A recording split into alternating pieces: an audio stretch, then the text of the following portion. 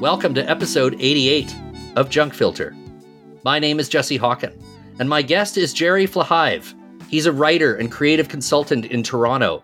He's a former senior producer at the NFB, a local film hero, and a longtime patron of this podcast. Jerry, welcome to Junk Filter. Thanks, Jesse. Thanks for having me.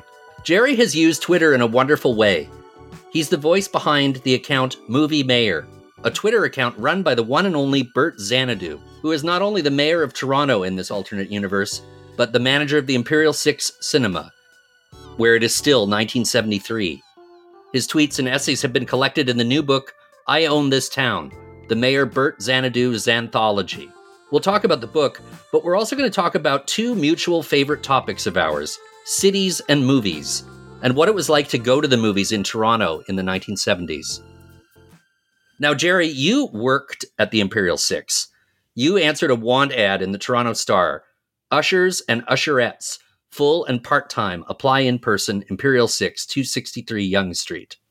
Yeah, that was me. I had been a big fan as a kid. I was 16 at that time, but I had been going to the Imperial, the grand theater that occupied the same space and was carved into 6 theaters. And so it was right around the time I needed a summer job, and what could be better than working in a movie theater? And it seemed like some fantastical vision of future movie going. In fact, it was such an unusual space that Famous Players opened it for a week prior to showing any films for free, just to allow people to look at what do 6 cinemas look like? How does it work? Do I buy 1 ticket or 6 tickets, or can I go to more than one movie? And so we were all standing there as ushers, just guarding nothing in that first week. But it was an amazing period of my life. And I feel it was this moment between old-timey showbiz showmanship that movie theaters exhibited for decades prior, and the kind of end of that, the beginning of the kind of corporatization of movie going, and multiplexes taking over completely. Yeah, the Imperial Six was actually one of the very first multiplexes in the world. And Toronto was kind of on the bleeding edge in the 70s of the multiplex concept. Because back in the 70s, movie theaters were, especially the movie theaters in downtown Toronto, were one-screen cinemas that were former, musical theater venues. So the Imperial, in its original life, was a vaudeville house. It was originally built in 1920 or something. Yeah, around that, yeah. Yeah, it was opened in 1920 as the Pantages. It was named after Alexander Pantages, who was a prospector turned theater and vaudeville impresario. But I found out something interesting I didn't know in my research.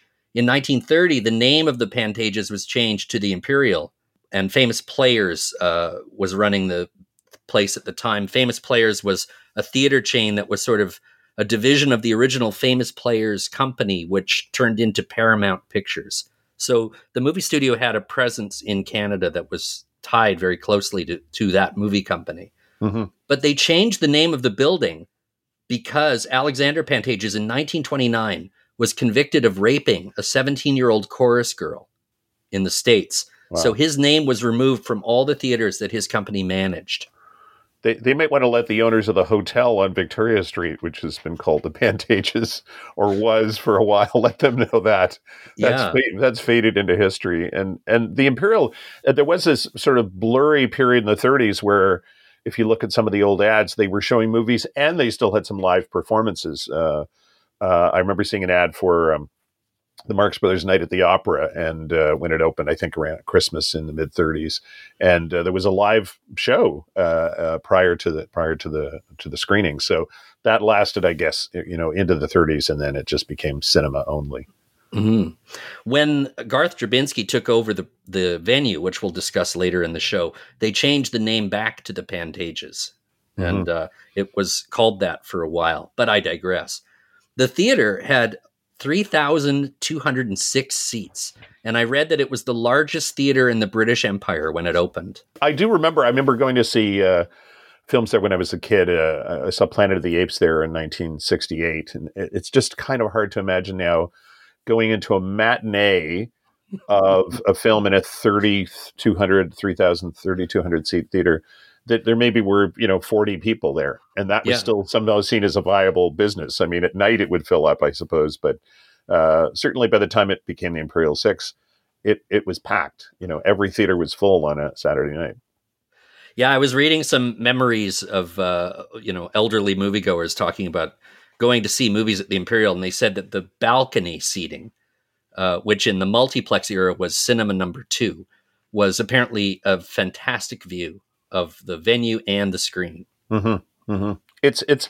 I mean, it's been restored several times. It's now going through another change because I think I don't know if they've gutted it, but they're transforming the space now, because now it's called the Ed Mirvish Theater, for a production of the new Harry Potter play. So I've seen photos that they've stripped it back to the bones, I think, and added new elements and everything. So it's been a theater that's constantly gone through changes over the decades. In fact, there was a brief period after Dubinsky took over the Imperial Six where it ran as a single screen cinema, a portion of it. So it's had this very checkered history, and it's still there.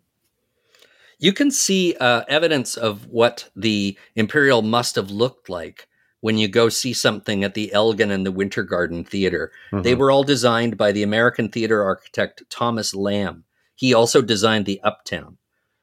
They've managed to preserve the original look of the Elgin and the Winter Garden. It's how would you describe it? It's like mirrors and chandeliers and faux marble. Yeah, I guess I might be misusing the term, but Rococo comes to mind. A very sort of grand space. I would have to say, maybe this is the most Toronto thing I could say. These cinemas, they never rose to the level of splendor of some of the American and British and French, European cinemas, the grand cinemas that were, stylized as Egyptian or Aztec or something. They were large, beautiful cinemas, but they weren't over the top in the way those cinemas were. So maybe traditional Canadian reserve. We'll have our entertainment, but not take it too far. But by the 70s, the Elgin Winter Garden was. Most people had no idea that there was another theater space inside the Young Theater, as it was called. So for us working at the Imperial Six, the Young was just a single screen kind of, a dumpy movie theater that played kind of very even cheesier movies than the Imperial Six did sometimes. Mm-hmm. Well, I want to use your knowledge of Toronto moviegoing to take the listener on a walk down all the movie theaters that used to exist on Yonge Street. We'll start up at Bloor and Yonge. The Uptown was up there. The Hudson's Bay Center Plaza, which was a 2-screen theater. Did you ever see a movie at the Town, which was across the street? Yeah, the Town was a beautiful single-screen space, and it was often, as I remember, it was often used it was sort of an art house before there were really rep cinemas in Toronto. And in fact, when the Toronto Film Festival was the festival of festivals starting in the 70s, I remember sitting there with my girlfriend. We'd watch 5 movies in a row. I mean, the TIFF was a little less doctrinaire about passes and things like that. If you had a pass, which I did, was $25 as a film student, you could just stay in the same seat for 5 screenings. And I think the Town had one of those features that the Bloor has now, where there's a wall of glass between the lobby and the cinema, so that people can see the movie, continue seeing the movie, or mothers with babies could watch it. But the Town was a beautiful space, and then the Uptown, which was a little bit different than the Imperial Six in that it did have a front and back entrance, but the back 2 were called the backstage. It almost had its own identity. And same thing, I kind of remember the programming. You might have a James Bond movie in the front in the big 3 theaters that came off Yonge Street, but at the back it was a little artier, quirkier stuff. And I think the sheer number of cinema screens in Toronto meant that there were often films that would just never get played theatrically. Now they had to fill the space, so when they were able to rotate pictures through. But that Yonge and Bloor. And the Varsity came a little bit later. The Yonge and Bloor area was a really rich place for moviegoing. Yeah, I went to the backstage a lot when I was a kid because the movies that were shown in downtown Toronto, very, very eclectic fare. Like, for some reason, I went to the backstage when I was a kid to watch the Basil Rathbone Sherlock Holmes movie, The Hound of the Baskervilles, Wow. which got a Wow. theatrical re-release for some reason. And I had, arty parents who were like, let's go and see some classic cinema with the children. Right. So I remember seeing that. I went to see Pumping Iron, the documentary about Schwarzenegger Wow. versus Lou Ferrigno at the backstage. I saw Rocky at the backstage. I was very interested in seeing movies for grown-ups from a very young age. So, so I wound up going to the art house movie theaters a lot.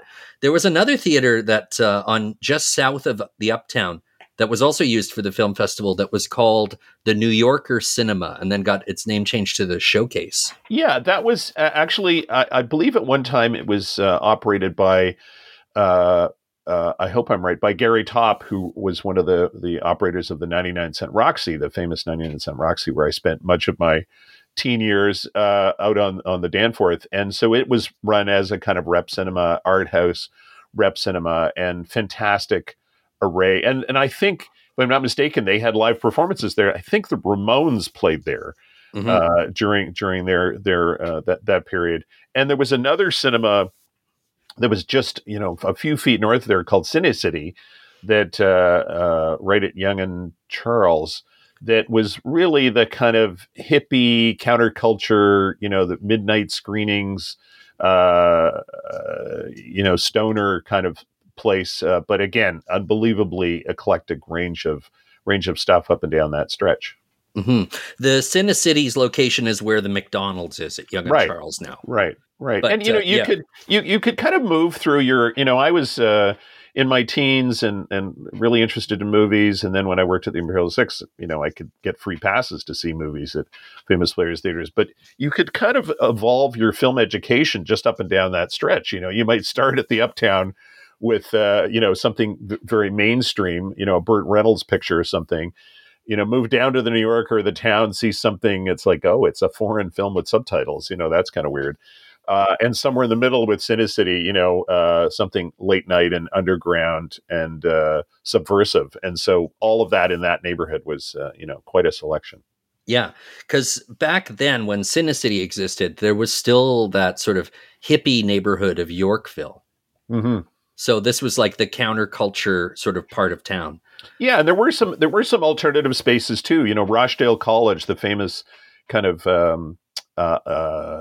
subversive college, which really just became a drug haven residence on Bloor Street, not so far from there.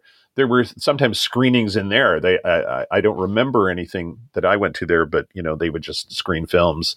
Mm-hmm. And there was a little tiny place on Avenue Road north of Bloor called the Silent Cinema, which I think was just an empty room above a hairdressing salon or something that showed silent movies. So a kind of tolerance, I guess, for alternative screening spaces that now probably would not be either just wouldn't be viable or wouldn't be accepted for safety reasons or whatever. But also there were 16 millimeter prints available, all these 16 millimeter prints lying around. So it was a relatively cheap thing for somebody to just go into the film exhibition business. Yeah.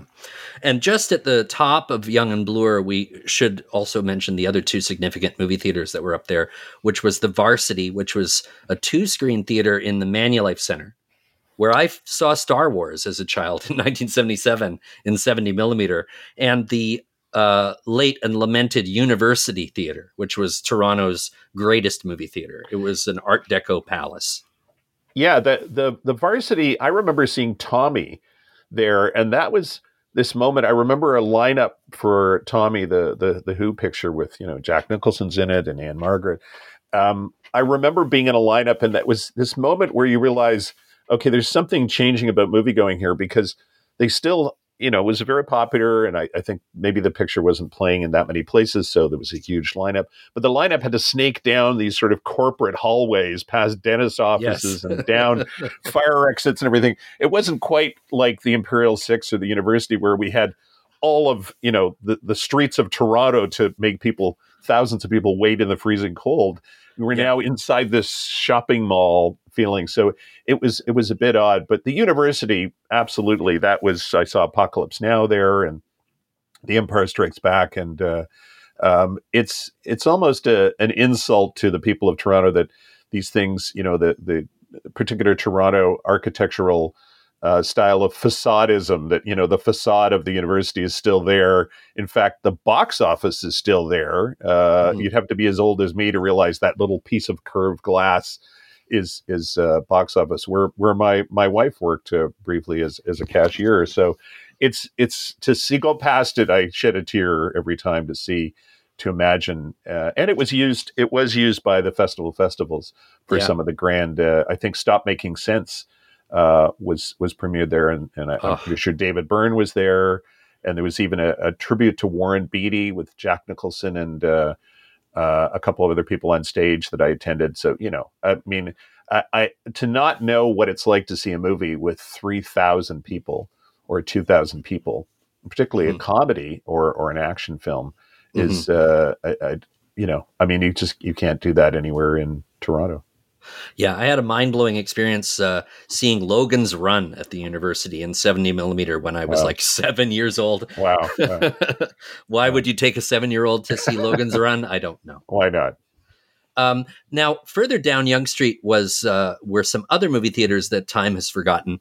There was a beautiful, beautiful movie theater called the Carlton, which was right at the corner of Yonge and Carlton, which had a spectacular marquee. You can find old photos of it on the internet, not to be confused with the Carlton Cinema multiplex that opened up in the 80s down the street. Yeah, it's almost, I think it's almost in the same spot geographically, but I remember seeing James Bond films would open there. So I saw Diamonds Are Forever, which would be 71 or something, but it famously had an organ that rose up from the stage. I don't think they had it at every performance, but a giant pipe organ with a guy playing it. I don't know what occasions that was saved for. And I kind of remember too there that, and maybe other cinemas did this too, that the first screening of the day, they would play either "O Canada" or "God Save the Queen." So yes, and still curtains that motorized curtains that would open, and so that one's less remembered than the university, I think. But it's maybe just an indication of how workaday cinema going was, that we could have a grand palace like that, and it's very not really remembered much. And then of course you don't have to go too far east or west on streets like College or Bloor to have stumbled across seemingly dozens of neighborhood cinemas that are just pretty much completely forgotten now. Just that habit of going to movies all the time was present in every neighborhood. When I was a kid, if you went to see the first movie of the day at a movie theater, I assumed that this was a theatrical exhibition rule. They would show "O Canada" and "God Save the Queen" before the movie. Right. And I remember getting yelled at by other people in the movie theater if my smartass friends and I just sat during the national anthem. Anti-monarchist children. Now, further down Yonge Street were three of our glorious grindhouse theaters. Yonge, between College and Dundas, was sort of the equivalent of 42nd Street for Toronto. And we had three theaters: the Coronet, which you can sort of see the shape of the building still, but it's a jewelry store at the corner of Gerrard and Yonge on the northeast corner. Then there was the Rio. The building has now been knocked down and is being turned into more Ryerson stuff. And I went to movies at the Rio all the time because it was wonderful. And the Biltmore, which was a theater right north of Yonge and Dundas, which I never went into. Mm-hmm. That that also speaks to something. It was a little different experience at the Imperial Six, but those kinds of grindhouses where you'd see, the marquee. I love that the marquee was sort of like the facade of the building. It sort of often with the posters and what was playing, it went right from the sidewalk straight up, and it would say 4 pictures or three films. And this notion of that's people would go in for an entire day. Yeah. And the cinema as a place of respite and often at the Imperial Six, it was, just traveling salesmen who were still around, and they just, so it didn't matter what film was playing. People wouldn't pay any attention to what was playing or whether the show had already started. Mhm. which it seemed perverse to me. I mean, how you could walk in the middle of a film. Yeah. But those kinds of places lent themselves to that because, if it was five Clint Eastwood movies, does it matter really if you come in the Yeah. middle, Yeah. of Thunderbolt and Lightfoot or, Play Misty for Me or something? You're gonna get the gist of Magnum Force pretty quickly, Yeah. no matter what time Well, you're going. Well, these are the early days, like the late 80s, early 90s, where one certainly wouldn't find the listings for what was playing at the Rio or Mm-hmm. showtimes. Like they Mm-hmm. didn't have grindhouse showtimes. Right, right. So they would have a little sign up in the window of the marquee, in the box office window, that would say what times movies would start. So one time, a friend of mine and I did the research. I was like, okay, so Truck Turner starts at 4:25 tomorrow afternoon. So we went to go and see Truck Turner, and we arrived for the last 15 minutes of a really, really tawdry, trashy looking porn. So I had to sit there and watch the end of this terrible, exploitative looking 70s porn film, and then Truck Turner started. Right, and you were so disturbed you couldn't figure out the plot of the porn film. Yeah, it was like, what's going on? What's Who's going that? on? Yeah. Is that his wife? So yeah, so I mean, our grindhouse cinemas all closed. The Rio was the longest lasting one. It lasted into the mid '90s. And lest I forget, there was a porn theater called the Cinema 2000, which was Oh, yeah. just north of Dundas on Yonge Street. I think that was notable for being one of the pioneers of video. Mm-hmm. I don't know what they were using, U-matic tapes, 1-inch tapes, or VHS maybe at the end or something, or discs. I mean, I don't know, but I think that was seen as kind of this futuristic way, and I don't know how big the space was, but they were, again, I mean, I'm not a discerning cinema going public there. It was just just walking in to see what was ever on the screen at that particular second. Yeah. And then in the south part of downtown Toronto, there was an incredible movie theater that I actually did get to see when I was a kid. It was called The Cinema in the TD Center. Yeah. Mies van der Rohe, the architect, designed the building, and he also designed the movie theater. It was an extraordinary space, and it was a kind of an optimistic move by the builders, by the developers. The idea that this first huge office complex, and also which had a really stylish, and still does, a stylish sort of shopping area down underground. With Van der Rohe even insisted on the typeface for all the storefronts had to be the same, and it was consistent design all the way through. But the idea was that we'd have these thousands of people in this building. Surely, at the end of the day, they would want to go to see a movie. And of course, nobody lived downtown in that part of town. There were no condos, so people just left and went home. So it didn't survive that long. I do remember going to see TIFF used it, I think, in its first year or so.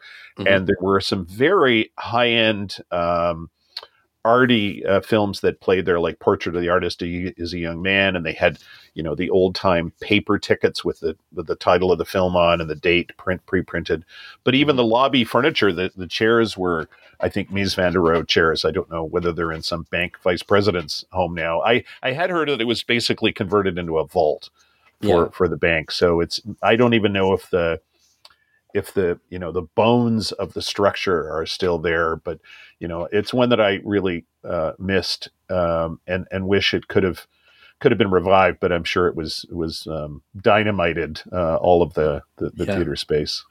Well, I was looking because yesterday, the 25th of May, was the 45th anniversary of Star Wars, and Star Wars didn't actually open in Canada until the release widened in June of 1977. So I was looking to see what movies were playing in Toronto on the day that Star Wars premiered in the States, and the TD Cinema was screening 2001.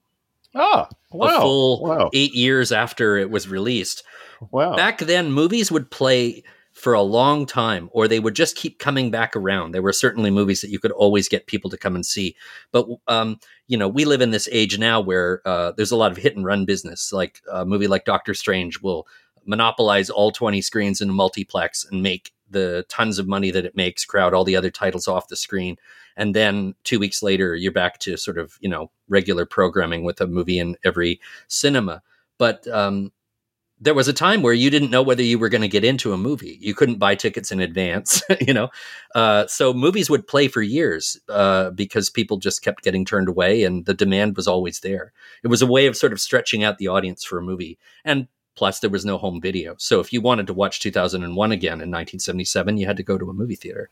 Yeah, I mean, 2001 played at the Glendale, way up in north end of the city, for 2 years, which I think was maybe the longest run in the world.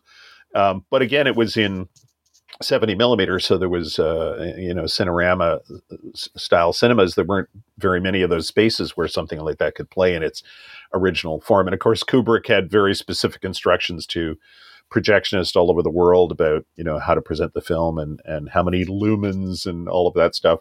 But you're right that films came back. I mean, I remember at the Imperial Six in 73 or 74, Butch Cassidy and the Sundance Kid came back.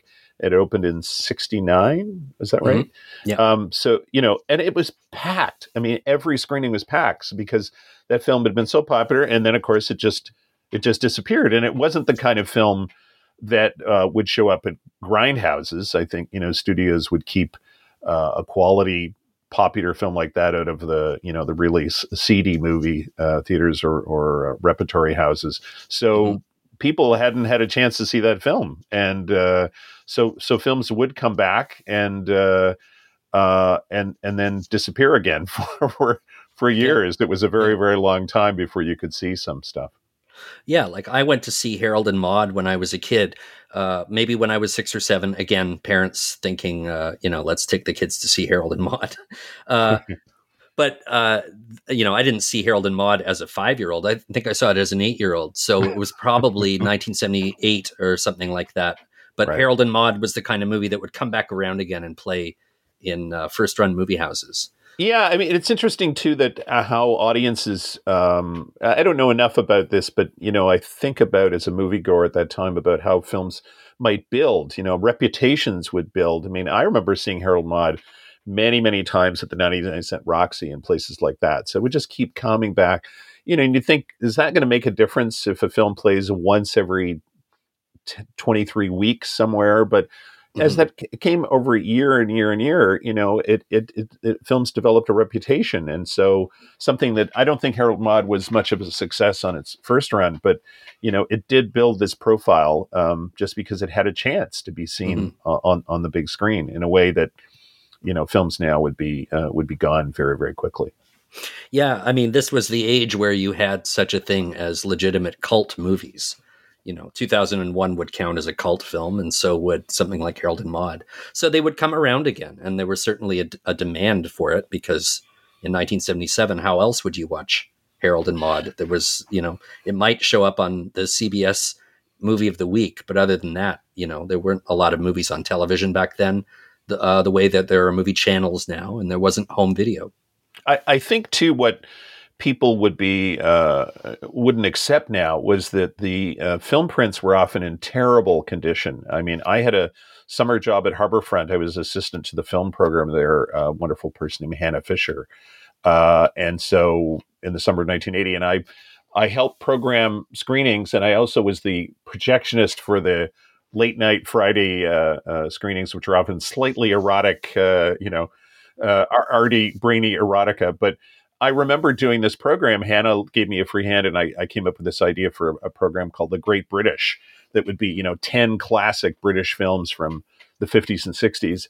And then I got on the phone and called the distributors and discovered that either the prints, even though they were in the catalog, the prints were gone, or they were damaged, or they were, kind of in terrible, terrible shape. And so, we end up screening stuff sometimes that looked really, really awful. And so a film was essentially just unavailable, just for those reasons. The physical wasn't that it was out of circulation or the rights had expired. It was just the print was in abominable condition. Yeah. And places like the Rio, one of the reasons why they still operated as a grindhouse showing 4 big hits every day from 9 a.m. until 4 a.m. was because you could get film prints from the film studios domestically back then. Mm-hmm. Like Warner Brothers had all these movies at their headquarters in North York. This is the challenge for theatrical exhibition at this point, is that the studios don't keep that kind of stuff around, and movie theaters have pulled all the projectors out of the cinemas, and now it's DCPs. It's really limited the scope of what can be shown in terms of repertory and Cinematheque programming. Yeah, I think that despite the fact that this sort of film festival culture started here with with art houses like the New Yorker and the Capitol, a woman named Linda Beath was a great exhibitor and distributor and had all these incredible films. And then the festival started, despite the fact Toronto developed this reputation as one of the top cinema going cities in North America. Certainly, I remember as a teenager being proud. I don't know why I had this civic pride that a Woody Allen film would open in New York, LA, and Toronto on the same day. We're part of the big league, but at the same time, it just it didn't translate, I think, into a kind of understanding of how many films were out there, how many films hadn't been seen, an opportunity to bring those films back. I think Toronto audiences were often kind of criticized for being too easygoing about films that weren't that great. So love going to the movies, but you get the cinema culture you deserve, I suppose. Yeah. Well, I remember one year I was going to the Toronto Film Festival, and this was when most of the movie theaters were downtown on Yonge Street, and I noticed that one of my faves, Year of the Dragon, was playing at the Rio during the film festival. So I took a night off from seeing films at TIFF to go watch Mickey Rourke in a grindhouse. And I felt a certain amount of civic pride that I may be the only person in Toronto who went to TIFF and the Rio on the same day. Those two, that doesn't seem so far apart now somehow. But yeah, that great divide was definitely there then. So this leads me to talking about the place that you worked and the inspiration for Bert Xanadu, the Imperial Six, which was once a big movie house with 3,000 seats called the Imperial. It closed in 1972. They renovated it and turned it into a multiplex. And I want to hear from you the story of this evolution and how it drew you like a moth to the flame of cinema. Well, for me, it was... the explosion in my brain was in 1968 when I was 11 and saw 2001: A Space Odyssey. That was it. I was done for life then. Had to understand, not even seeking to understand the film, but just understand how they made the film. And so I was often trolling stores. There was a great, despite the name, it was called Theater Books. I think there was a store called Cine Books, actually, on Yonge Street near Wellesley, that had all these film books and posters, and I would go in and sort of throw myself at the mercy of the owner there, just looking for books to. I would be 13 or something, trying to understand how special effects were done. So when the Imperial Six arrived in 73, and I was 16, this seemed like Disneyland, that there's 6 movies. I mean, the truth be told, one of the greatest appeals for anybody at my age at that time was just the social life. There were on a Saturday night, there were over 100 employees, well over 100 people working at that place. On a Saturday night in 73, 74, there would be 35 ushers on duty. Plus you've got all of the cashiers and candy girls and usherettes. There were occasionally usherettes. So it was an incredible social life for me and for us at that time. But it also was the array of films that were shown there. From Theater 2, as you said, was kind of the big cinemas. So films like Godfather Part 2 or Towering Inferno, which I think were playing at the same time. One exciting Christmas, The Longest Yard with Burt Reynolds. Those big pictures would play there. But the cinemas, all the spaces had their own little quirky qualities. And so you'd find these very strange oddball films that would just never get a theatrical release now would show up there as well. So, and I never knew, there was no way of knowing. There was no... there wasn't the kind of pop culture understanding of like, this movie is coming out in 2 months, or everybody knows when the next James Bond movie is coming out. You had no idea what was coming out. In fact, I'd go to work on a Friday and it just would be a complete surprise to me as like what was playing there. But when it opened in 73, the 6 movies kind of represent both the old school and new approach to cinema at the time. Like in Theater One, which was 658 seats, so it was pretty big, was a film called The Neptune Factor, which was a kind of Canadian tax shelter ripoff of the Poseidon Adventure. In Theater Two, the biggest one was Emperor of the North, which was a film that could have been made. Ernest Borgnine. And Ernest Borgnine, Lee Marvin. Ernest Borgnine was actually in 2 of the films opening that week, which is an extraordinary value for money when you think about it. But it's a kind of film. I think it was Robert Aldrich directed it. Yeah. It's kind of could have been made in 1960. But a hobo fighting a railroad boss, on the railroads of America in the 30s or something. 1933. The depths of the Great Depression, an army of homeless men roamed the land, stealing rides on the railroads. They were nomads who lived by no law but their own, and dedicated to their destruction was the railroad man who stood between them and the trains. Hang on for action-adventure that roars like thunder. A hobo called A Number One, and a railroading man named Shack meet in battle at breakneck speed in Emperor of the North. Theater 3 was Shaft in Africa, which I think was the 3rd Shaft film. So an ideal Imperial 6 movie in a small 300-seat theater. The Harrod Experiment, which, was kind of, I can't even call it soft porn. I mean, I think there were naked girls in it, but it was this kind of, pretending to be sort of brainy about college students having sex and living together. And again, it's restricted, but we're all 16 years old. So, of course, all the ushers are in and out of that theater on a regular basis, checking the fire exits and seeing if everybody had, wasn't smoking or whatever they weren't supposed to be doing. Harrod College, the setting for one of the most important bestsellers of our time, The Harrod Experiment. We want to welcome you to Harrod. The question that is written on some of your foreheads is, how were these selections of roommates made? Very carefully. Did you expect someone like me? We're going to be exploring ourselves through others. I gotta see the world in a grain of sand and heaven in a wildflower. Yeah. What time's your next class? Can a free society remain truly free without a constant renewal of its values? Do you think maybe we could wait till it's right? The most read book on or off campus is now on the screen. The Harrod Experiment. Rated R. In Theater 5 was Dillinger, which was, probably the 28th version of that story about the 30s gangster.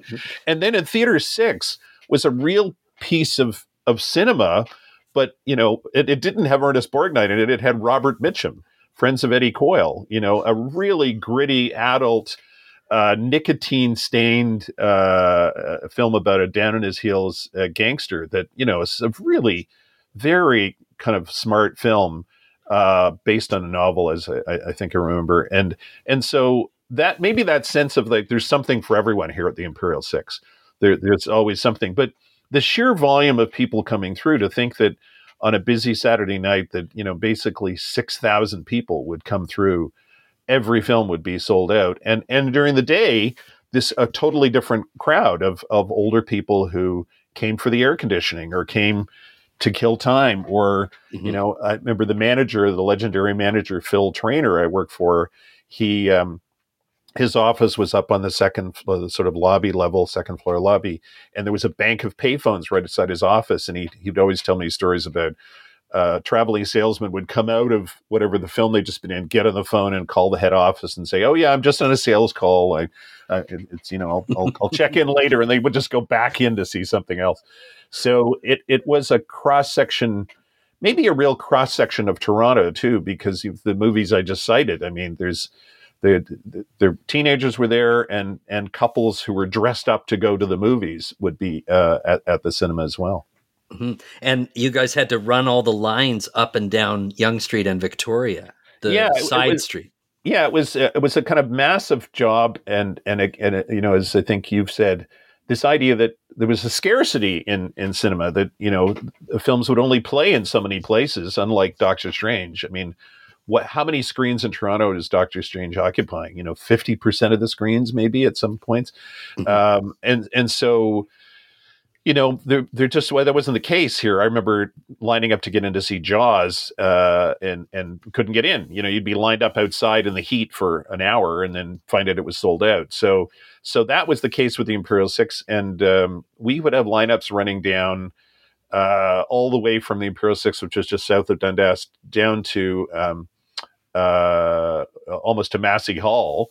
Yeah. And same on Victoria Street, and multiple lines with multiple theaters. We had 6 or 7 ushers up front with megaphones, and it was a very raucous kind of environment. But people just accepted that. But when you would announce that a film was sold out, I'm sorry, The Longest Yard, the 9:30 showing of The Longest Yard is sold out.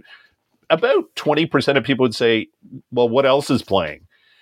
Which I just can't imagine doing that. Of just like, is there another movie? Or, there is another. There's there's a Robert Redford picture that started 20 minutes ago. Yeah, that's fine. I'll go see that. It's just something we have to Walking do. Tall starting at 9:45, or Walking Tall Part 2. That'd be another choice. So yeah. Well, here's I'm going to dazzle you with some of the typical programming at the Imperial Six. I just found some random years and I looked them up on the Toronto Star's historical records to see what was playing. So, for instance, here's what was playing in 1976 in July: the Walt Disney movie Gus. Wow. The Outlaw Josie Wales in its second sensational week.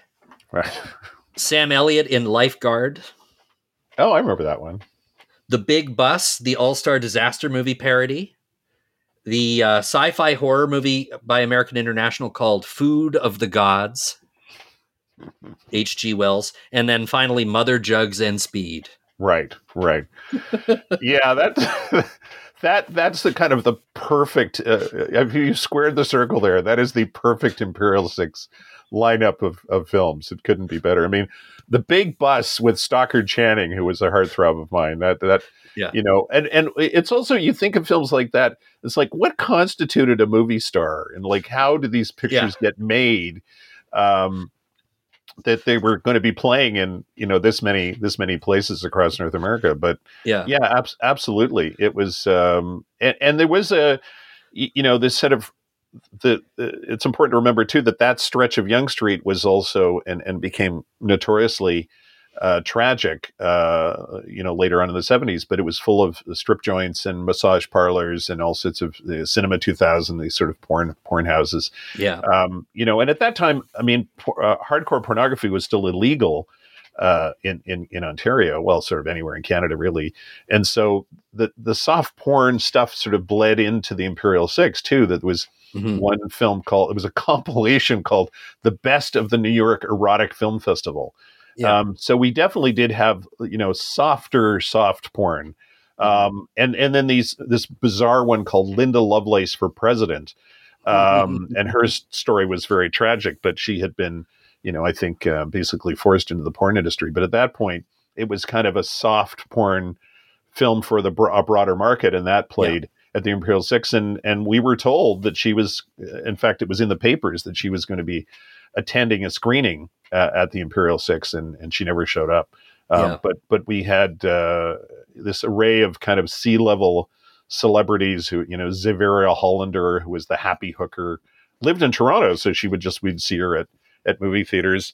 But then we'd have the kind of titans of film culture like Clyde Gilmore, who was the terrifying film critic for the Toronto Star and the Toronto Telegram. I forget which one he was at when, but he would show up at the front door and expect to be recognized by, a pimply 16-year-old usher, and why would he have to show his press pass to get into the Imperial Six? He's the great Clyde Gilmore. So you know who I am, one of those. So it was it was in a condensed, if you took every aspect of cinema and packed it in. I mean, I don't really remember, I'm trying to remember films that had subtitles. I mean, there definitely were some dubbed films there, but it wasn't quite that enlightened maybe to have, one of the tiny screens showing true foreign films. But I might be wrong about that. That might have evolved later. Yeah. Well, okay. And now here's some more. Here's what was playing in May of 1978. This is another perfect distillation of the Imperial's programming. Highballin', a Canadian exploitation movie with Jerry Reed and Peter Fonda. Yeah, Kind of a rip-off of Smokey and the Bandit, basically. Yeah, everything about that sounds Canadian, from the tax credits all the way to the tax credits. Yeah. Death Sport with David Carradine. Saturday Night Fever, which had been playing for about 6 months. Coma with Jean-Pierre Bugeaud. Oh, yeah. The Michael Crichton thriller. Something called Goodbye, Franklin High, which I've never heard of in my life. No, it's a forgotten coming-of-age movie. And then something called The Last Survivor, which was the English dub of a movie that you may know by a better name, Cannibal Holocaust. Wow. Another classic. And we also had back then a very active Ontario censor board. They changed their name to the Ontario Film Review Board. But this is the agency that rated movies. And, when I was a kid, I used to be scared semiotically of the restricted logo. Like, I used to voraciously read all the newspapers' entertainment listings to see what movies were playing. But I would always get scared when I would see that a movie was restricted. It meant to me something forbidden and something that children should not be exposed to. And a lot of movies that played at the Imperial Six were restricted. Yeah, I think that people would be shocked to see the sheer volume of restricted sort of porn type movies that were playing. And there were kind of porn houses, some of which were run, mainstream, like the Eve Cinema, I think, which was around Bloor and Bathurst. And the kind of shocking, like porn films about Nazis or films that sort of seem to hint at some touch of incest or something, it's just like really appalling stuff. But it was very, very common across the screens of Toronto. So the Imperial Six maybe got the slightly better. I don't think it played, She-Wolf for the SS or anything, but it got the slightly better quality of that low quality stuff. But the restricted, it was sort of like shaped like a key, I think, that kind of restricted logo. Yeah. And the censor board was super active. In fact, when I started at the National Film Board in 1981, one of the first films I was handling as a kind of distribution person was a film called Not a Love Story, a film about pornography, which was a feminist film made by Studio D, an anti-pornography film, but it had about 2 minutes of clips from hardcore porn, because the whole point was people hadn't seen it. They didn't know from the filmmaker's perspective how damaging it was. And so the censor board was in a sort of pickle, because it didn't want to give it a restricted rating, because now it would be approving the screening of hardcore porn. So because the film board was a federal government agency, the censor board, in a genius move, decided not to give it a classification at all. Mm-hmm. So it meant that no projectionist in Ontario could show the film, or they'd lose their license, because it didn't have the censor band on it. So it was still very much part of people's lives, and it was very much part of the Toronto Film Festival's experience in those early years, really struggling sometimes to get certain films approved. Well, when I was first working at TIFF, the arrangement with the festival being allowed to show films uncut was that all the films were considered restricted, right? Which meant they could show anything. They didn't have to be submitted to the censor. They wouldn't cut anything, but you also had to guarantee that everybody in the theater was above 18. And sometimes that meant that a movie where the child was the star of the movie couldn't attend their own premiere. They had to go outside. Wow. And then they could come back when the movie was over. Right. Even if the movie wasn't problematic, because it was a dispensation that they were allowed to show it with the guarantee that everyone there is of age. Stupid. Well, I assume as an Imperial Six usher, once I put my red jacket on and black bow tie, I had some sort of police powers that, allowed me as a 16-year-old to do whatever I wanted in the cinema. So, go to restricted films, beat people up, whatever was necessary. It was, was outside of the law, I guess you would say. Well, I want to hear a little bit more about your manager, Phil, at the theater. And wasn't he a bit of a commander of the troops? Yeah, it was. He was a wonderful guy, but he was kind of terrifying. That first boss you have who seems terrifying. And, I discovered later that when he had been the manager of the Imperial during that incredibly successful year prior to its closing, when it played, I think it ran The French Connection and then The Godfather. So you can imagine, and it was still making a ton of money at that point. But when the Imperial Six opened, he was 29 years old. So to us 16-year-olds, I thought he's 50.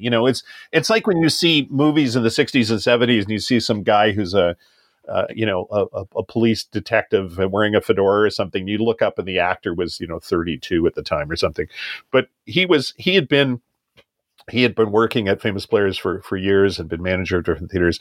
But, he brought a very powerful presence in the sense that we are in show business. We have a responsibility to the patrons to make sure the place is clean, everything's operated well.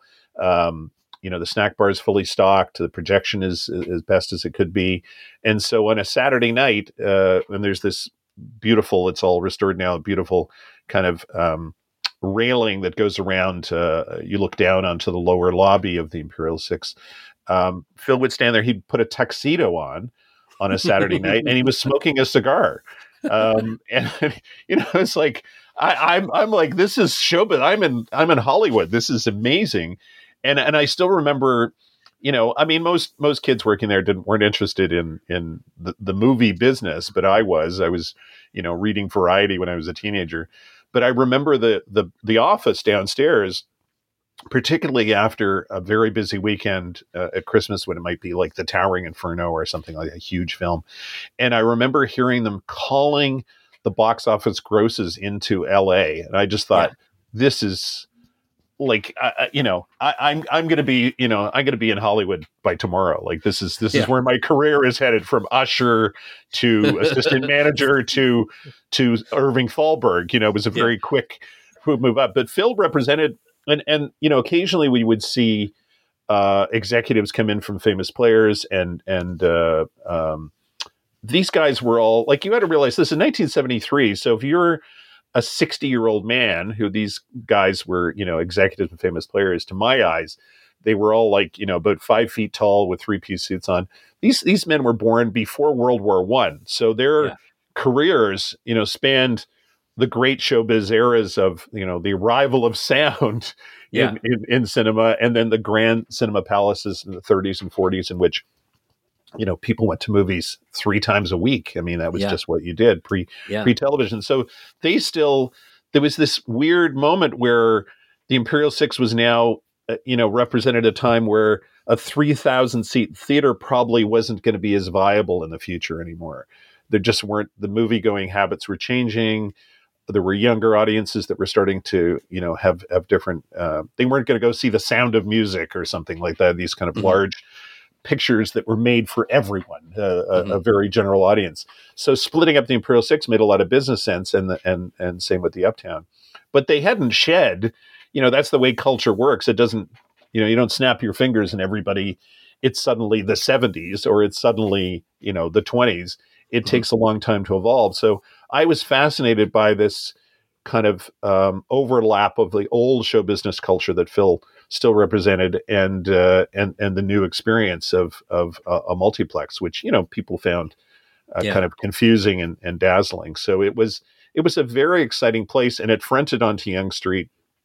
There was a Victoria Street incident as well, but it also, the first couple of summers, the Yonge Street, it was called at the time the Yonge Street Mall. Yonge Street was closed off to kind of bring more business down. So we had everything. We had bikers and prostitutes and drug dealers, and the life outside of that, those front doors, was just, thick with people. And it was before the Eaton Center. The Eaton Center started getting built, a few years later. So there was still that sense of an older Yonge Street, and those, people in their 60s still going to Eaton's, but people in their 20s going to strip joints, all cheek and jowl. So, and there was a lot of violence too. Phil was an old school disciplinarian. I remember being called down to the box office, me and my friend Bill Wong, who were ushers, and we were both, 6 feet tall, and called down to the box office. Some man was hassling the cashiers. We came down, and Phil just turned to us and he said, "Land him." And Bill and I looked at each other. It's like, What did you say? Land him. So we just took the guy and picked him up and slammed him on the ground. I mean, we're 16 years old and we're allowed to do that. So we had no compunction about, punching people, throwing people out. There were threats. We'd sometimes throw out, 5 teenagers our age who then would threaten to meet us outside the cinema afterwards. But there were 35 of us. So, that was, we weren't particularly worried. So I remember being pulled off a guy by a cop on Yonge Street who I was punching. And this was just perfectly normal. I was not charged with anything. It was just, this is keeping the peace so people could have their entertainment. Let these people see the movies, for God's sake. Yeah. And now the other thing that was cool about this sort of transition of, times of movie going and life in downtown Toronto, it's no coincidence that you've set the Burt Xanadu legend in 1973.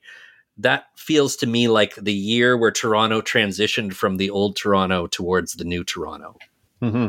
It very much was. And I was, I still have my scrapbooks from that time. It was a time when Toronto was changing culturally, that, Trudeau had sort of advanced this notion of multiculturalism. So there was the face of Toronto was changing. It wasn't just the pinched Protestant orange Toronto that it had been. That was starting to change architecturally.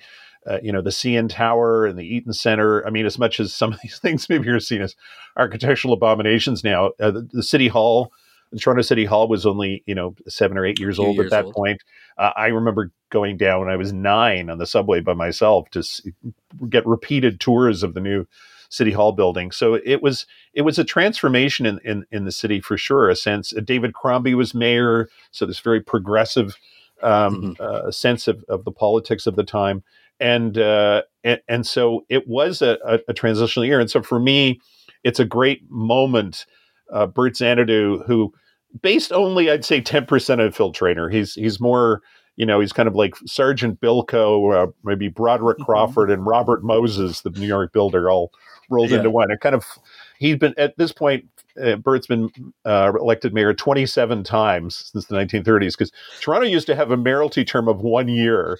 So, oh my God, that's how simple this city must have been. Is when you could be mayor for a year and then have to run for re-election. So it was kind of he represents somebody, and Burt was born in 1911. So you can tell I was sort of drawing from some of the old showbiz characters that I was seeing at the time in the theater, representing somebody who still has still saturated with that old sense of things, but is trying desperately to kind of move into the future. So as mayor, and as you said at the beginning, as mayor and owner of the Imperial Six, it seems perfectly normal to me that a mayor could also run a cinema, because politicians in Toronto used to have other jobs. Yes. Like you could be an alderman, now a city councillor, and have a plumbing business on the side. It's like hockey players. Hockey players used to, run car dealerships in the summer. So, Canada and Toronto were simpler places. So I've just, with Burt Xanadu over the years and on Twitter and in articles and now in the book, I've tried to kind of capture that sense of a city in transition, but then make it weird and sort of surreal as well. Well, talking about this sort of city in transition, the Imperial was this big 3,000 seat cinema, like a grand movie palace, which apparently had seen better days by the time it closed down, because Yonge Street was getting scuzzier too at this point. The renovation was very controversial. Not only did they slice up this old movie house into 6 rooms, some of which looked like movie theaters and some of which were basically converted backstage closet spaces. But the most controversial element of it was the exterior design of the front entrance. And I would love you to paint a picture for the listener of what it looked like. Yeah, the renovation was done by an architect named Mandel Sprachman, who'd done a lot of other. I think he'd done the Uptown as well, and some in other cities. And so I think it is it's due a kind of revival of its importance, and I think what it accomplished, because it was definitely of the 70s. It was garish would be an appropriate word to describe it. There were. In Theater One, there was a giant metal sculpture of a rooster or something hanging from the ceiling. The backstage cinemas used, You'd see exposed brick, which is also still something that was a little bit of that at the Backstage Theater at the Uptown as well. A kind of industrial, Pompidou Center feel in the backstage. No attempt to pretend that these were, that looked like theaters, a space built in the 20s. 3 and 4 definitely were kind of funky spaces. And, but, there's sort of very colorful murals and lots of color all throughout the cinema. And then the front, of course, abandoned that idea of a box office kind of as this little almost Art Deco, Art Nouveau object that's sitting right out almost on the sidewalk with one cashier inside. The box office was pushed inside the doors, and there were 2 cashiers in there, and it was just a plastic chunk of plastic. But the outside, the facade was stripped away, and there was this giant metal plate with a huge circle in the middle, 6 marquees that covered 3 sides of that open sort of square. And then what was maybe most radical is there were video screens showing trailers, silent, of course, and this was also extraordinary. There was a little tiny room up in the building where Phil showed me how to change the massive videotapes that showed the trailers, and that didn't last forever. I think they finally just got rid of those because the glare on the glass that was a sheet of glass that was covering each video screen just meant you couldn't quite see them on a sunny day, so they just replaced them with posters eventually. But it was at the time it was described by one critic in Toronto as monstrously ugly. And since the restoration, when Drabinski took it over in a kind of military siege in 1986 and restored it back to what, it was imagined what the Pantages was like for, I think, Phantom of the Opera, for the live production of Phantom of the Opera. It's often been described as, oh, thank goodness, the Imperial / Pantages / Ed Mirvish Theater has been restored back from that horrible, disgusting 1970s piece of junk of pop art crap that was the Imperial Six. And it did not feel that way to me at the time, and it certainly did not feel that way to moviegoers who, were adored it. I mean, I know so many people who, when you think about multiplexes now, there's no character whatsoever. I mean, even a kind of Silver City, sort of space like at Yonge and Eglinton, there's very little effort has gone into make it look like anything other than a machine to flow people through. Yeah. I mean, if you compare something like a multiplex now to the Imperial Six looks like, Versailles practically. Yeah. So I just think it was a moment. It only survived for 13 years, from 73 to 86. And I think it deserves to have its reputation restored. It was, I think, beautiful in its own way. Yeah, it was very Canadian, was how I described it. Like the sort of Canadian modernism that was, what Canada sort of felt like when I was a kid in that Trudeau era. Lots of Helvetica, where the marquees were all in like identical lettering, and they wrapped around. So the title of the movie was on one wall. The showtimes were in the middle, and maybe the movie stars would be listed too. But there was a democratic ideal that whatever's crap is playing at Cinema 4 looks exactly like the marquee movie in Cinema 2. That's true. What the Swedish butler saw 3D in Cinema 4 has the same look as Zardoz on the marquee, or The Godfather Part 2. Well, it's interesting. You're touching on something that, what was absent, and it feels like quite a new thing, except for the trailers, but they didn't have a visual presence. I said it was like a video screen behind a sheet of glass.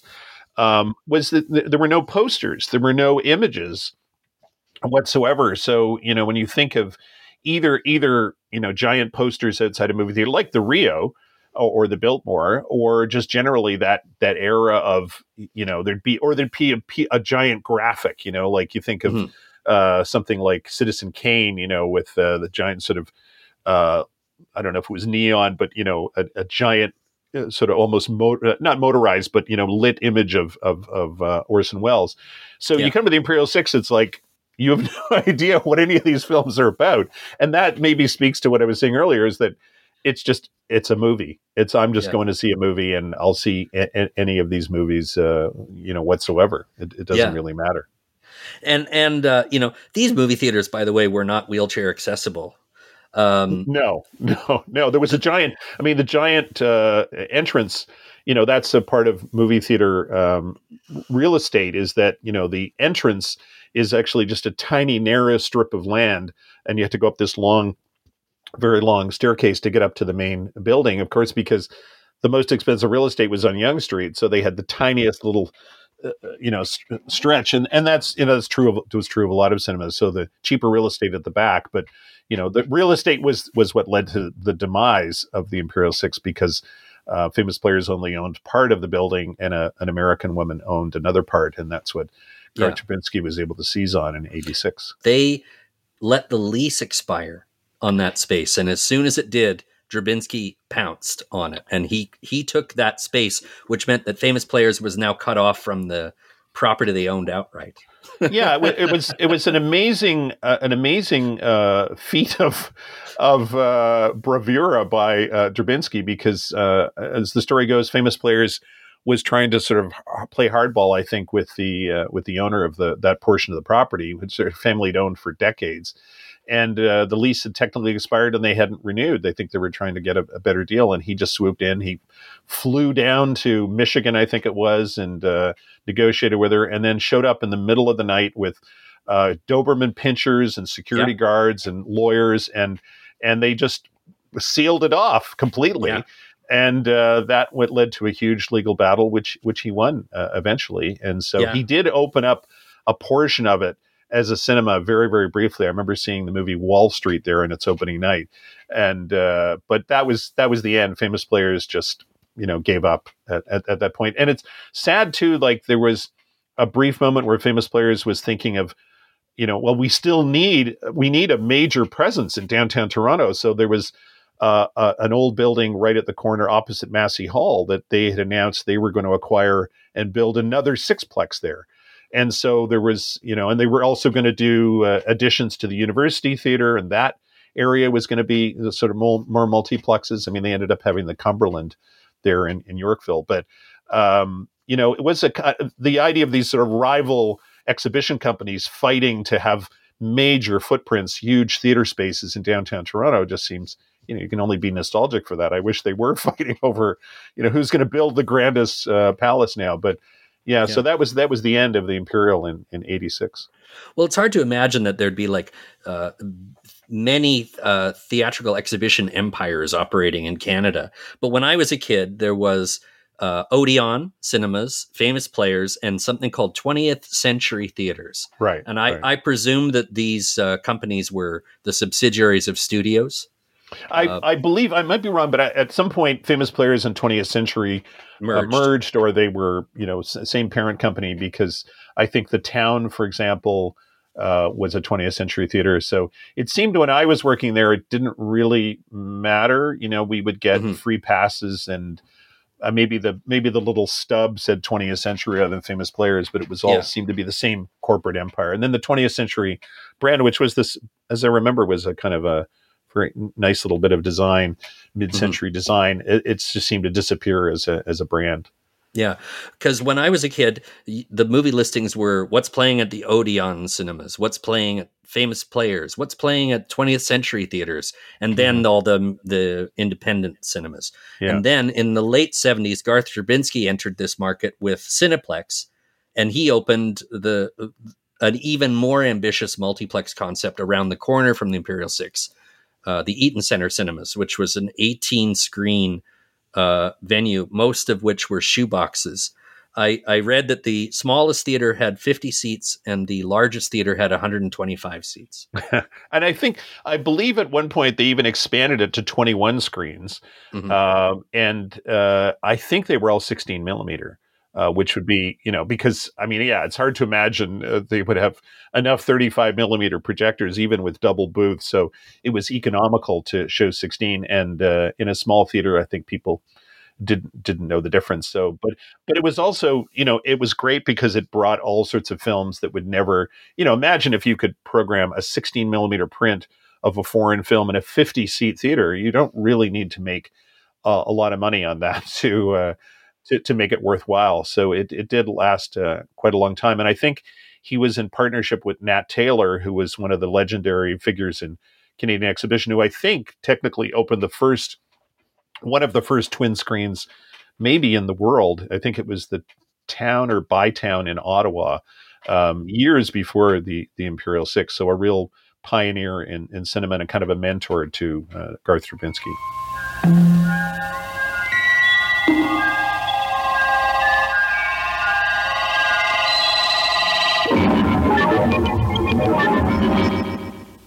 I have very fond memories of movies that I saw at the Imperial Six because I was a movie nerd from a very, very young age. I was constantly forcing my parents to take me to movies that were not for children, and they humored me.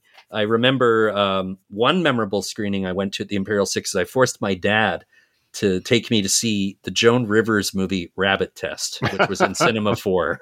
Right. Cinema 4, 300 seats. That sounds about right. And the entrance to the Cinema 4, I believe, was there was a kaleidoscope that was bounced off a mirror that was spinning over a metal plate, like a metal floor plate. And it was very transfixing as you would come in. It didn't really feel like a movie theater in there. It felt kind of like an abandoned storage space that got converted. Yeah, we used to, the ushers, we used to go into, I think it was Theater 4, and there was a ladder at the back, part of the fire exit, and we would climb up the ladder and go on the roof of the building to watch the Eaton Center being built. So yeah, you could definitely do that when there were only 3 people in the theater and nobody was questioning it. But those sorts of touches were part of the design of Mandel-Sprackman. And for me, the movies that stand out most are the ones that playing there when I was an usher, of course, because you'd see bits and pieces of movies over and over again, and to this day, last night Papillon was on television, Steve McQueen and Dustin Hoffman. And, to this day, my friend Bill Wong and I will still speak to each other. I might not see him for 5, 7, 10 years, and we'll just still start speaking to each other in the voices of Steve McQueen or some quote from The Way We Were with Barbra Streisand and Robert Redford. It just comes back immediately. But I'd say the ones that had the most impact on us as teenagers working there were the Bruce Lee movies, because Bruce Lee died basically the month around the time that the theater opened. So all these Bruce Lee, of course, they were going to exploit it. Films like Chinese Connection and Fists of Fury came out, and they just nonstop Bruce Lee that whole summer. It was just extraordinary, extremely popular stuff. And they were retitling older films he'd made, so you weren't quite sure which Bruce Lee movie. Have I seen that Bruce Lee movie? Yeah. It didn't matter. People were really into them.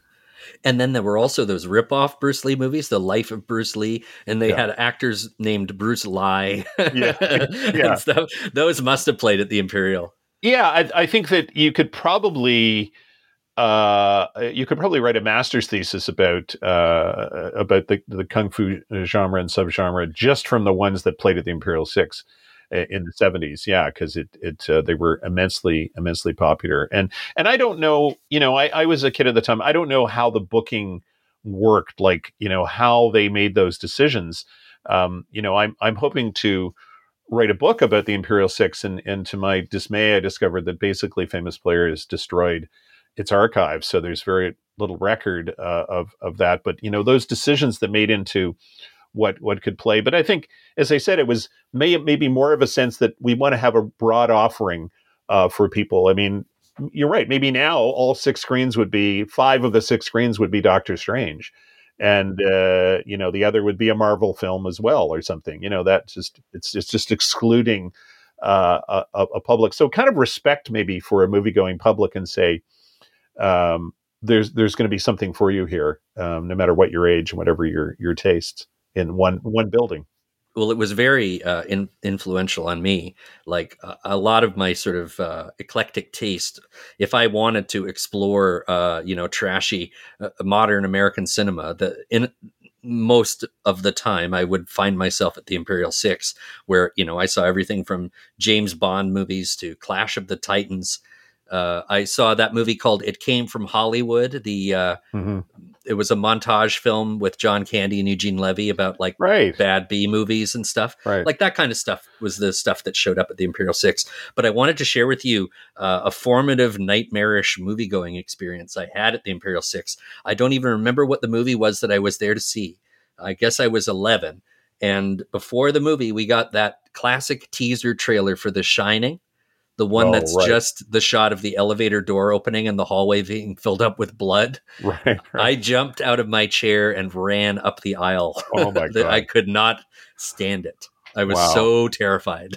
Wow. Well, it's kind of, this compressed era too of it. I'm more familiar with the early 70s, and you're younger. You think about something you said to come from Hollywood. I mean, it's sort of meta because that's a compilation of footage from films, some of which had played at the Imperial Six. So, it didn't. It's like that dissonance I have when you think about the film American Graffiti in '72, and the cut line was "Where were you in '62?" It'd be like us making a film now nostalgic for the year 2012. It's like, remember back then when, so there was a massive cultural shift. And, I think of the Imperial Six, as kind of, it's just fascinating to me as kind of this engine. If you look at it, not just, because of the film, what the films were they're playing there at any particular moment, what you experienced, but it was like this engine of like sex and violence and masculinity and emotion and sugar and salt and capitalism and all of these things in this big machine that for most people it just was a night out. But I it's sad that there isn't more documentation of these kinds of places, because I think it's would reflect there's some great academics like Paul Moore in Toronto at Toronto Metropolitan University doing really interesting work about the history of cinemas in Canada. But the place they had in the culture, and trying to understand the place that Yonge Street had as this kind of entertainment center, not just for films, but for sex work and for live music. It's a kind of transformative before the corporatization of the main street. And from this eclectic brew of all these sort of movie-going choices that we had and we're so lucky to have in Toronto is one of the reasons why the Toronto Film Festival emerged and has been able to thrive. Mm-hmm. Mm-hmm. Yeah, I think the slate of films that the Imperial Six represented, you could have a film education out of that. If that was your only diet, it wasn't my only diet, but if that was your only diet, it wouldn't be the worst thing. If you just spent 5 years in the 70s watching movies of the Imperial Six, you'd be quite well versed certainly in American independent cinema to some extent, but also the weird fringes of cinema and how things were marketed. I mean, it's astonishing to watch. I know, as you've done, some of the trailers from that time, and how almost any subject could be kind of smooth. The edges could be smoothed out to kind of sell something in a certain way that you still feel they were appealing to a general audience, that at least in the studio's mind, that still existed. That was just like, what are the new movies this Friday? Let's just go see a movie. And as I said, people who just literally would show up at the Imperial Six with no sense of what was playing, but they were going to see a movie that night. Yeah, that's it. I don't hell or high water. Yeah, I don't know if anybody does that anymore. Does anybody show up and say, "Oh, Doctor Strange, that's interesting. I wonder what that's about. I'll take one ticket." It's cinemas are destinations now for people with very specific tastes.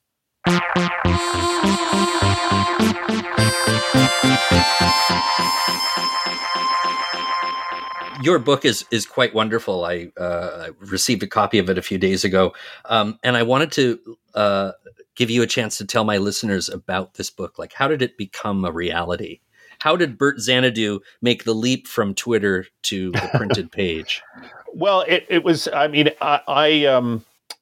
I started on Twitter in 2009 as myself, and I was still working at the film board, so I used it as a lot of people did at the time. It's like, I guess I'm supposed to comment on things, or I'm supposed to promote my own work or something. And I was going to the Toronto Film Festival, and I remember being on the streetcar going past the Roy Thompson Hall, and there was a big, huge festival party there, and I saw George Clooney outside of the window of the streetcar. And I actually felt sorry for myself. It's like, how come I'm not getting invited to these kind of whatever cool party he's going to? So I decided, you know what? I'm just going to pretend that I'm going to make up parties at TIFF. So I started tweeting just fake parties, that I was at. Like I was at Quiznos with Klaus Kinski, who was obviously dead at that point. And so I just did that for a couple of years. But at the time, there was a blog called Mondoville that Mark Weisblad and George Perdicaris had started, and these things were still relatively new. So they just started running my tweets as part of their content and didn't ask me. I was fine with it. And then when TIFF was over, I had a respectable job as an NFB producer. So I thought, I can't do these fake tweets forever. So they just said, do you want to do something else? And I invented BERT, combining, as you'd said, our common interest of cities and movies. I mean, what in the world can't you talk about if you put them under those two umbrellas, cities and movies? So I tweeted as BERT secretly for about 5 years until I left the film board. Only a few people knew who I was. I even wrote articles as BERT for Spacing in the Torontoist, but my identity was kept secret. So when I left the film board, I just kept going. And at some point, I realized I reached about 9,000 tweets. And just to let your listeners know, the book is not a collection of 9,000 tweets, but I kind of creamed the best of them. But I just felt I'd assembled a kind of weird, a Marvel universe, except it was a cast of characters centered around Bert Xanadu. I felt I'd kind of built one Lego brick at a time, this world of Toronto in 1973. I mean, he's constantly celebrating New Year's Eve, but it never turns to 1974. It kind of reverts back to 73. But, it was kind of a playground for me. And making films as a producer, it's extremely collaborative. It's a creative job, but it's an extremely collaborative job. With something like BERT, I didn't have to collaborate with anybody. And I think anybody doing anything creative wants to have both of those things, that some things are purely yours. But I felt I had enough of a critical mass of stuff. And I hoped or thought maybe people would be interested in something in book form. And so I wrote some new material for the book, and I collected and assembled in a hopefully an interesting way articles and tweets. It's 1973, so they're not tweets. BERT is issuing these via telex to anybody who has a telex machine, which, I'm sure most of your parents had telex machines in their living room. But it has an introduction, as a foreword by Lauren Green and a sexier foreword by Marlene Dietrich. So I hope people will respect my respect for history, because I wouldn't put anything in that wasn't actually existing in 1973. Marlene Dietrich used to appear at the Imperial Room at the Royal York all the time. Yeah. And Lauren Green was, a proud Canadian, former voice of doom during World War II. So I've kind of also drawn from the incredible treasure that is the Toronto Archives, and they have millions of photographs of Toronto, and they have a Twitter feed. So often as BERT, I would just steal whatever they had just tweeted and recaption it. So I've included some of those photos in the book as well. And a lot of cinema, a lot of it has to do with the politics of Toronto in BERT's Twisted Mind, but also movies that played at the Imperial Six, but almost none of them are the actual movies that played at the Imperial Six. I just made up. I decided that Peter Lawford was, who I kind of loathe. In BERT's mind, he's the most masculine action hero there is. So his movies are constantly coming to the Imperial Six. Films with titles like Gut Punch. They're just extremely violent. They're unnecessarily violent films. But, there's a whole series of films that play at the Imperial Six in BERT's world based on the athletic exploits of a guy who has chronic diarrhea. He's an Olympic athlete, and he's, it's not going to stop him from being the first one-man bobsledder, So there's enough in it that represents the real vibe of Toronto, which I think at the time, too, was still that kind of gray. It was a very dull, gray, pinched kind of city in a way, and kind of filthy, and schlubby, and so Burt is kind of constantly in a booster mode. And he goes to Hollywood on a regular basis. He has deep Hollywood roots with major stars like Maury Amsterdam, some of the top stars of our time. So it's play for me. And it's assembled into a form that I hope people find appealing. Oh no, it's very funny. I love the plausibility of a lot of the movies that are playing at the Imperial Six in Burt's imagination. There were a bunch of Peter Lawford movies, for instance, in the 70s that had been lost to history. Yeah, it's not too far. I mean, I always try to cast the movies with people who, there'd sometimes be, like at the Imperial Six, there was a movie called The Klansman, kind of one of those Southern things with Richard Burton. Burton, near the end of his career, or there was a film called McHugh with John Wayne, who was like 107 years old at the time, but he was playing an action hero, So it wasn't hard for me as Burt Xanadu to imagine these bizarre casting. It'd be like Joey Heatherton and Dame Edith Evans in the same movie, or just 5 actors who all have the same first name, like all the actors whose name have the word Cliff in them in a movie called The Cliffs of Navarone, because it would be like the 4th sequel or something. That it's not far off. You're right, from what was actually playing there. Like there's a dovetailing between Burt's version of the Imperial Six and your life at the Imperial Six that's embodied in the fact that the premiere of the Stompin' Tom Connors movie Across This Land was held at the Imperial Six. Yeah, it was, the Imperial Six in its own way was one of the few refuges for Canadian films. I mean, the Stompin' Tom, I remember he got married at City Hall, which wasn't far away. Maybe that was the moment where Burt was born in my tiny brain. He walked they walked, or 5-minute walk. 5-minute walk from City Hall and came to see the film. But being the Imperial Six, it wasn't a premiere. It's just like it's another movie playing. But there were occasional Canadian films that, again, lost to memory, like Recommendation for Mercy, about Stephen Truscott, who was accused of jailed for killing a girl. That would now be sort of CTV, made for TV movies, but was a theatrical release. Or The Hard Part Begins, which was actually a pretty good Don Shabib film, I think, with Bonnie Bedelia, so like these really interesting little Canadian films. But of course, there was no promotion. There was no sense that they were Canadian films. And in a weird Imperial Six way, it didn't matter. It's just a movie. So it was kind of a very democratic space, actually, where Canadian films were just movies, which, I think any of us who worked in film would just kind of lusted for over the years, is that Canadian films were seen as not up to the task of entertaining audiences somehow. But in the Imperial Six, they stood proudly next to Bruce Lee and Burt Reynolds. Yeah, the Imperial Six was a theater that would, they'd play Deliverance when it got re-released, and they'd also play Rituals, the Canadian ripoff of Deliverance. Right.